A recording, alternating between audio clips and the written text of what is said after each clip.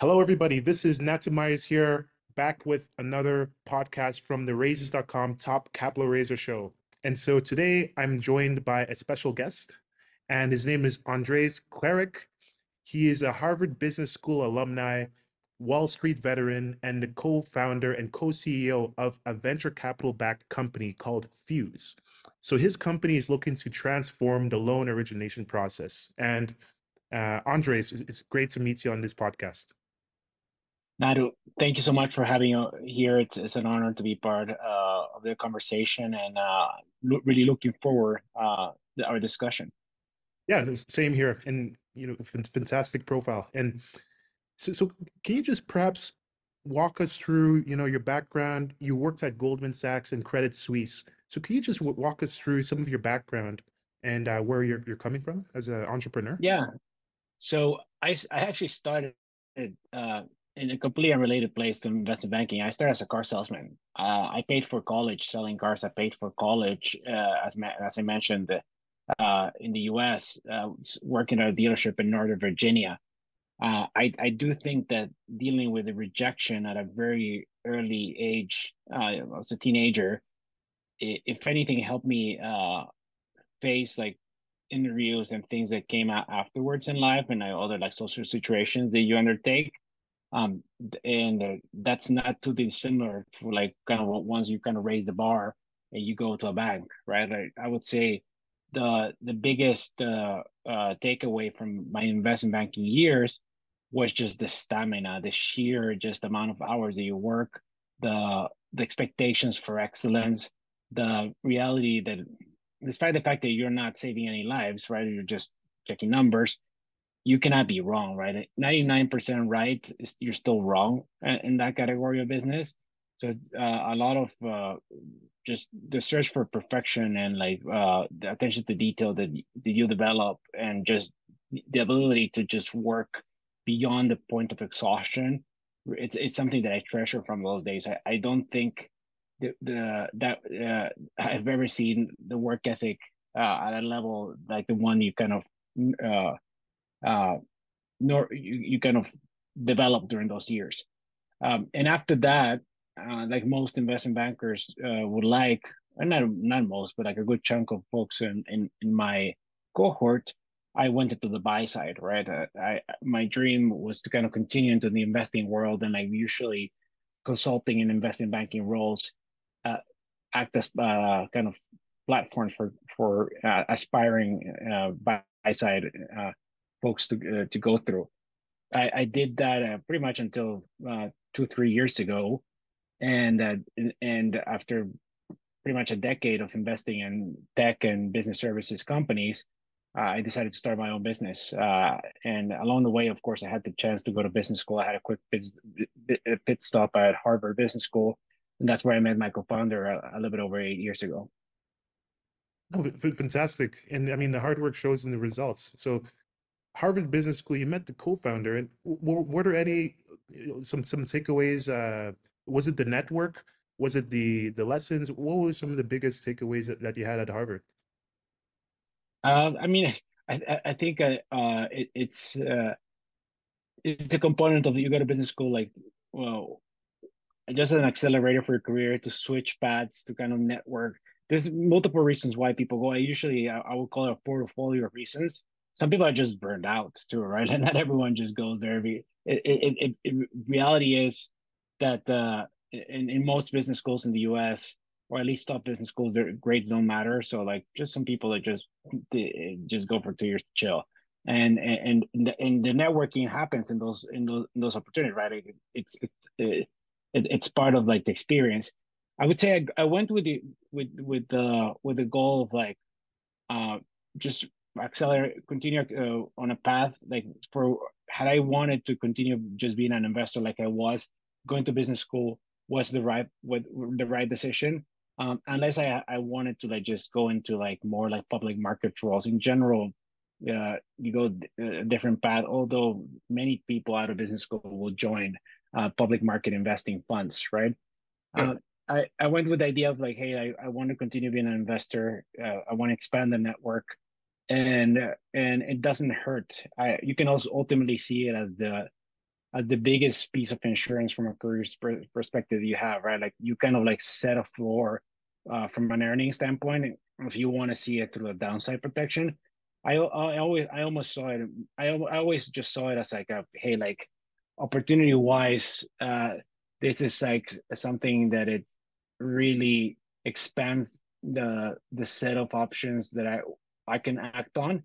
And as one professor told me there, it's not really about optionality. At some point, you're going to have to use those options. And I think I quickly realized that you don't just live off alternatives, right? You just need to actually start choosing.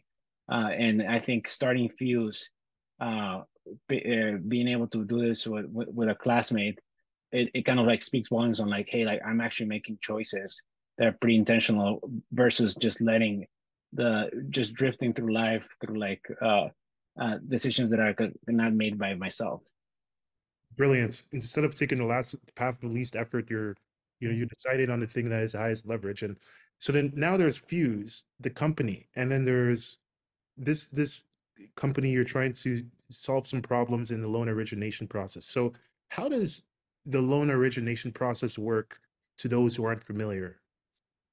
Yeah, I mean, if frankly speaking, I was not even aware that like companies like what Fuse does today existed. Like we actually, the way that we landed into this market is because we first tried to be a direct to consumer uh, loan broker, right? So we were helping other banks, credit unions, and finance companies originate loans.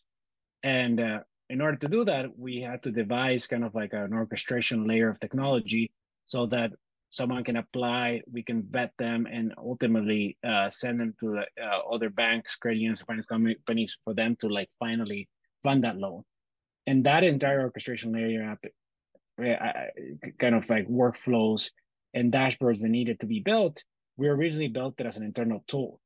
What we didn't realize is that by virtue of building that internally, we had actually built something way more flexible than our partners that had. So we were funding people at a record rate and in record time with no mistakes. And like lenders approached us and they were like, "Hey guys, it's kind of cute that you're selling us loans, but would you be perhaps interested in like selling us your technology? We kind of like see more value in that, and we would be interested in doing so. Would you like to go that route?" So of course, like the initial reaction, it's like, oh, I don't know. Like, I mean, we've raised capital to build A, and now we're going to do B, and so we we had to build initial conviction around it. And we quickly started signing up a bunch of customers. We realized, hey, like, listen, if this is like, if we're going to follow the theory of fast moving water, then this the fast moving water is in the B2B tech side. That's kind of how we landed there. Um, what the product does today vis-a-vis what we were doing before is fairly similar. Of course, like, we made it much more robust, more enterprise ready. But in essence, like if I had to summarize what it is, it's a bunch of integrations, meaning like the ability to like run credit, fraud checks, income identity verification, all of that orchestration layer. You kind of you there's a bunch of vendors you need to be able to like coordinate. Then there are workflows, right? Like how do you actually decide what is your criteria for underwriting, what type of things you do when you actually do the API calls in such a way that you don't incur a lot of costs. And the last thing is the dashboards, right? You're going to have distinct roles for which like you're gonna have the underwriters, the funders, and those dashboards should actually reflect the true nature of their job, right? So those three things are the key components of an LOS and loan origination system.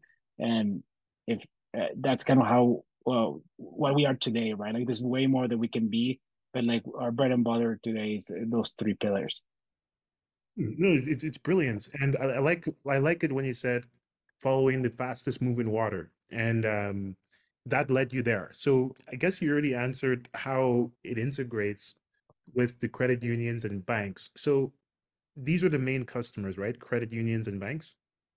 Yes, and I would add finance companies to that too. Finance companies, although they're like non-depository institutions, they do comprise a fairly material amount of our customers. Okay, no, fantastic. Okay, So you work with these customers.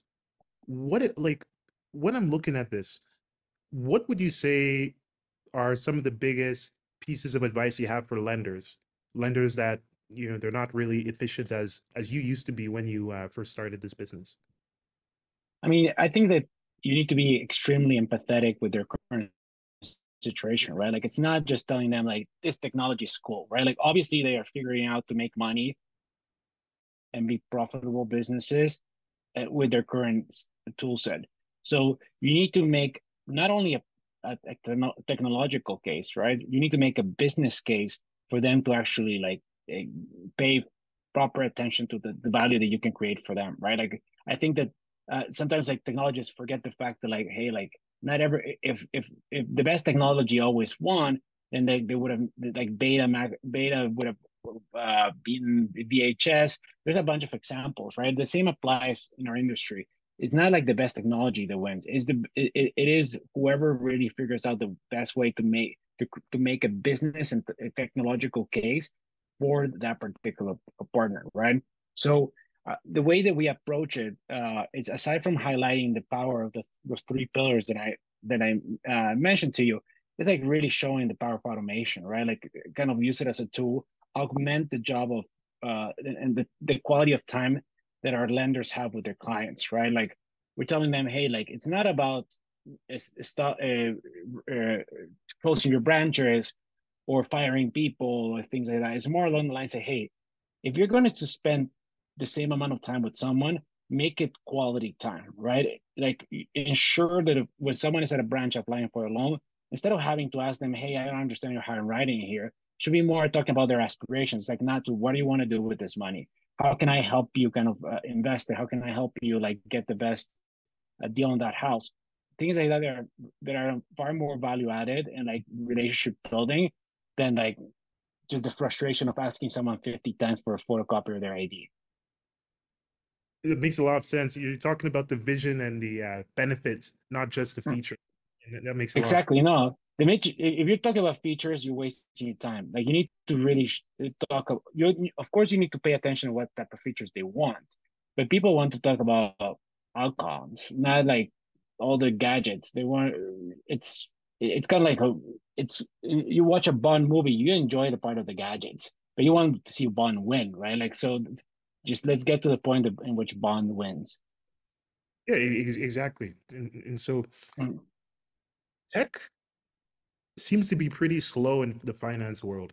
But then there's some people like you that figured it out. So like, why do you think tech is really behind in finance compared to other industries?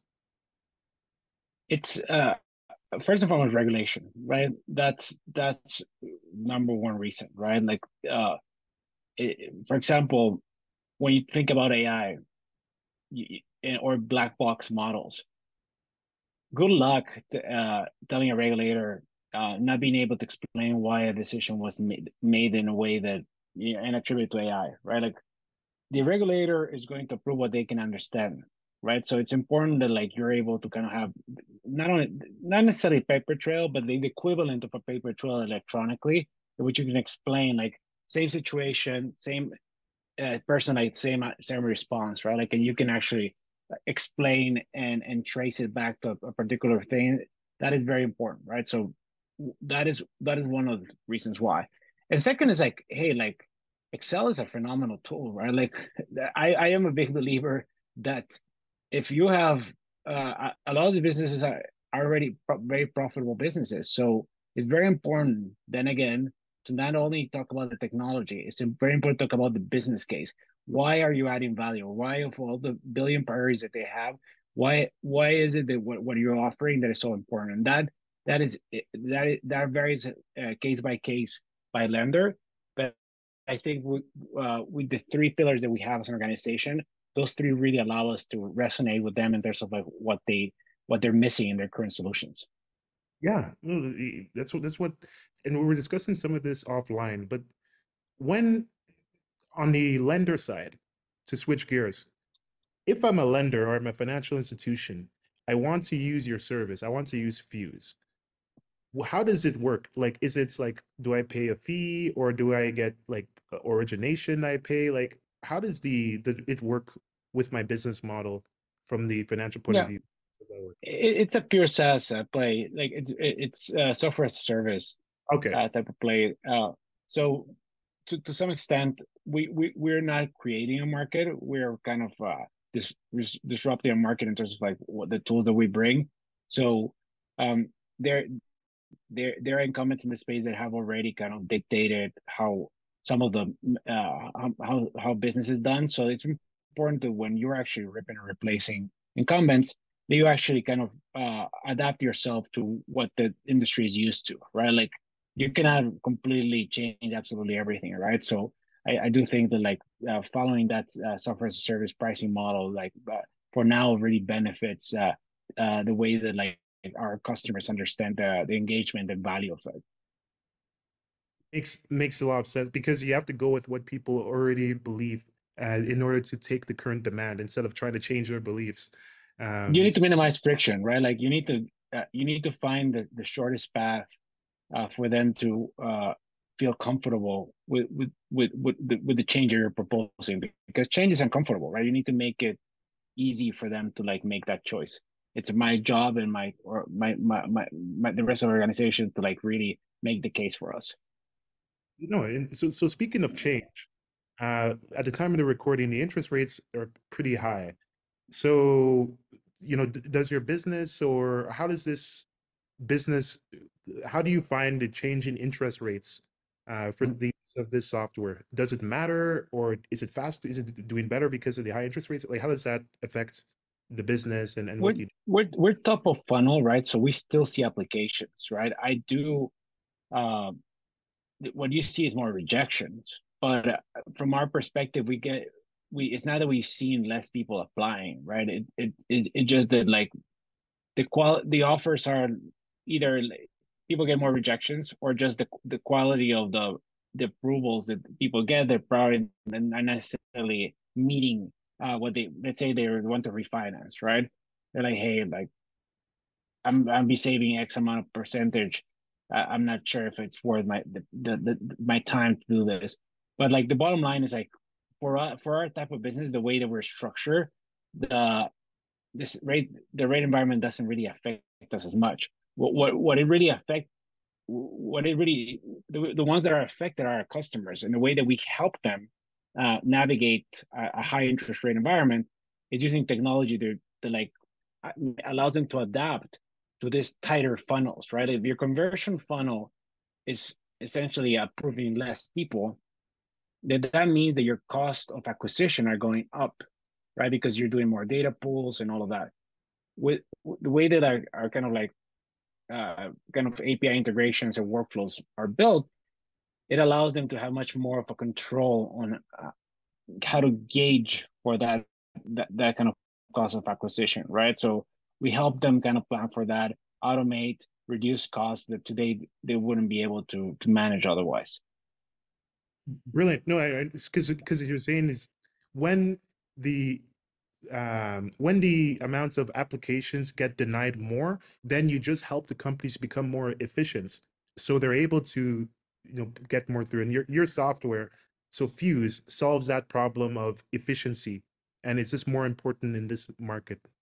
Exactly, even more important, right? Because it's cost. You need to look at more folks to approve uh, the same amount.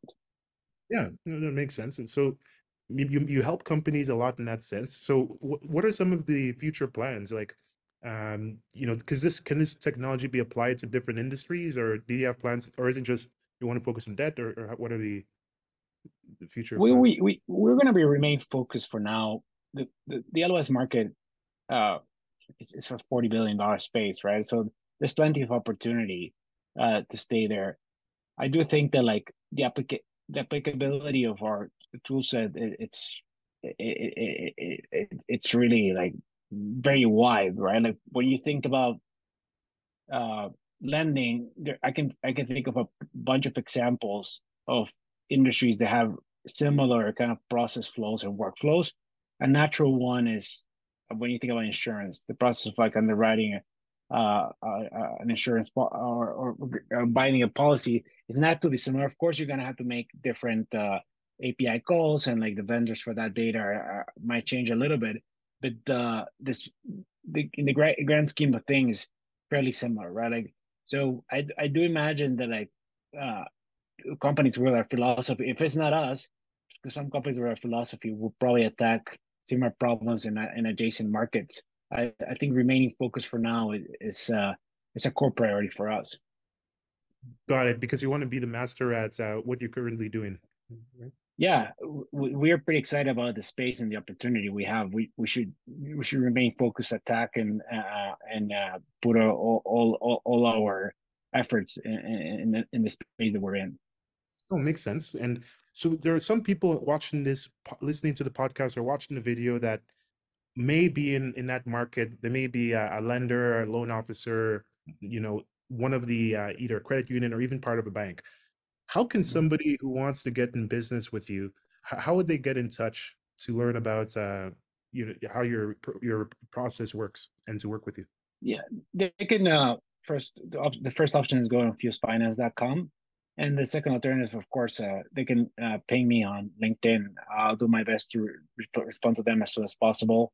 I've always had phenomenal mentors in the past. So, like, not only to talk about business, but talk about career, I'm happy to make the time for people. And and for folks that are trying to understand their tech stack and priorities, would love to just be a sounding board and see like we can how we can actually help them, or at least allow them to compare notes on how they're thinking about next steps in their own tech journey. No, fantastic. Because candidly, now that we wind to a close, like, I mean, you've done some great things with your career. You're in Wall Street, you're in Harvard Business School, and now you run this company. So if anyone wants to get in touch with him, please we'll put the notes in the description to go to fusefinance.com and then to reach out to Andres on LinkedIn. So any last things you want to share before we wrap it up to close? Well, I hope everyone has a fantastic 2024. I'm full of hope for everything that comes, and I hope that in 366 days, because we're gonna have a leap year, we are wrapping up a much better year for for the entire world and the human race. Fantastic. Fantastic. Hey, Andres, great company. Great to meet you. And with this, head to fusefinance.com. This has been raises.com. Natsumara is the top capital raiser show. And we'll see you in the next video, everybody. Thank you.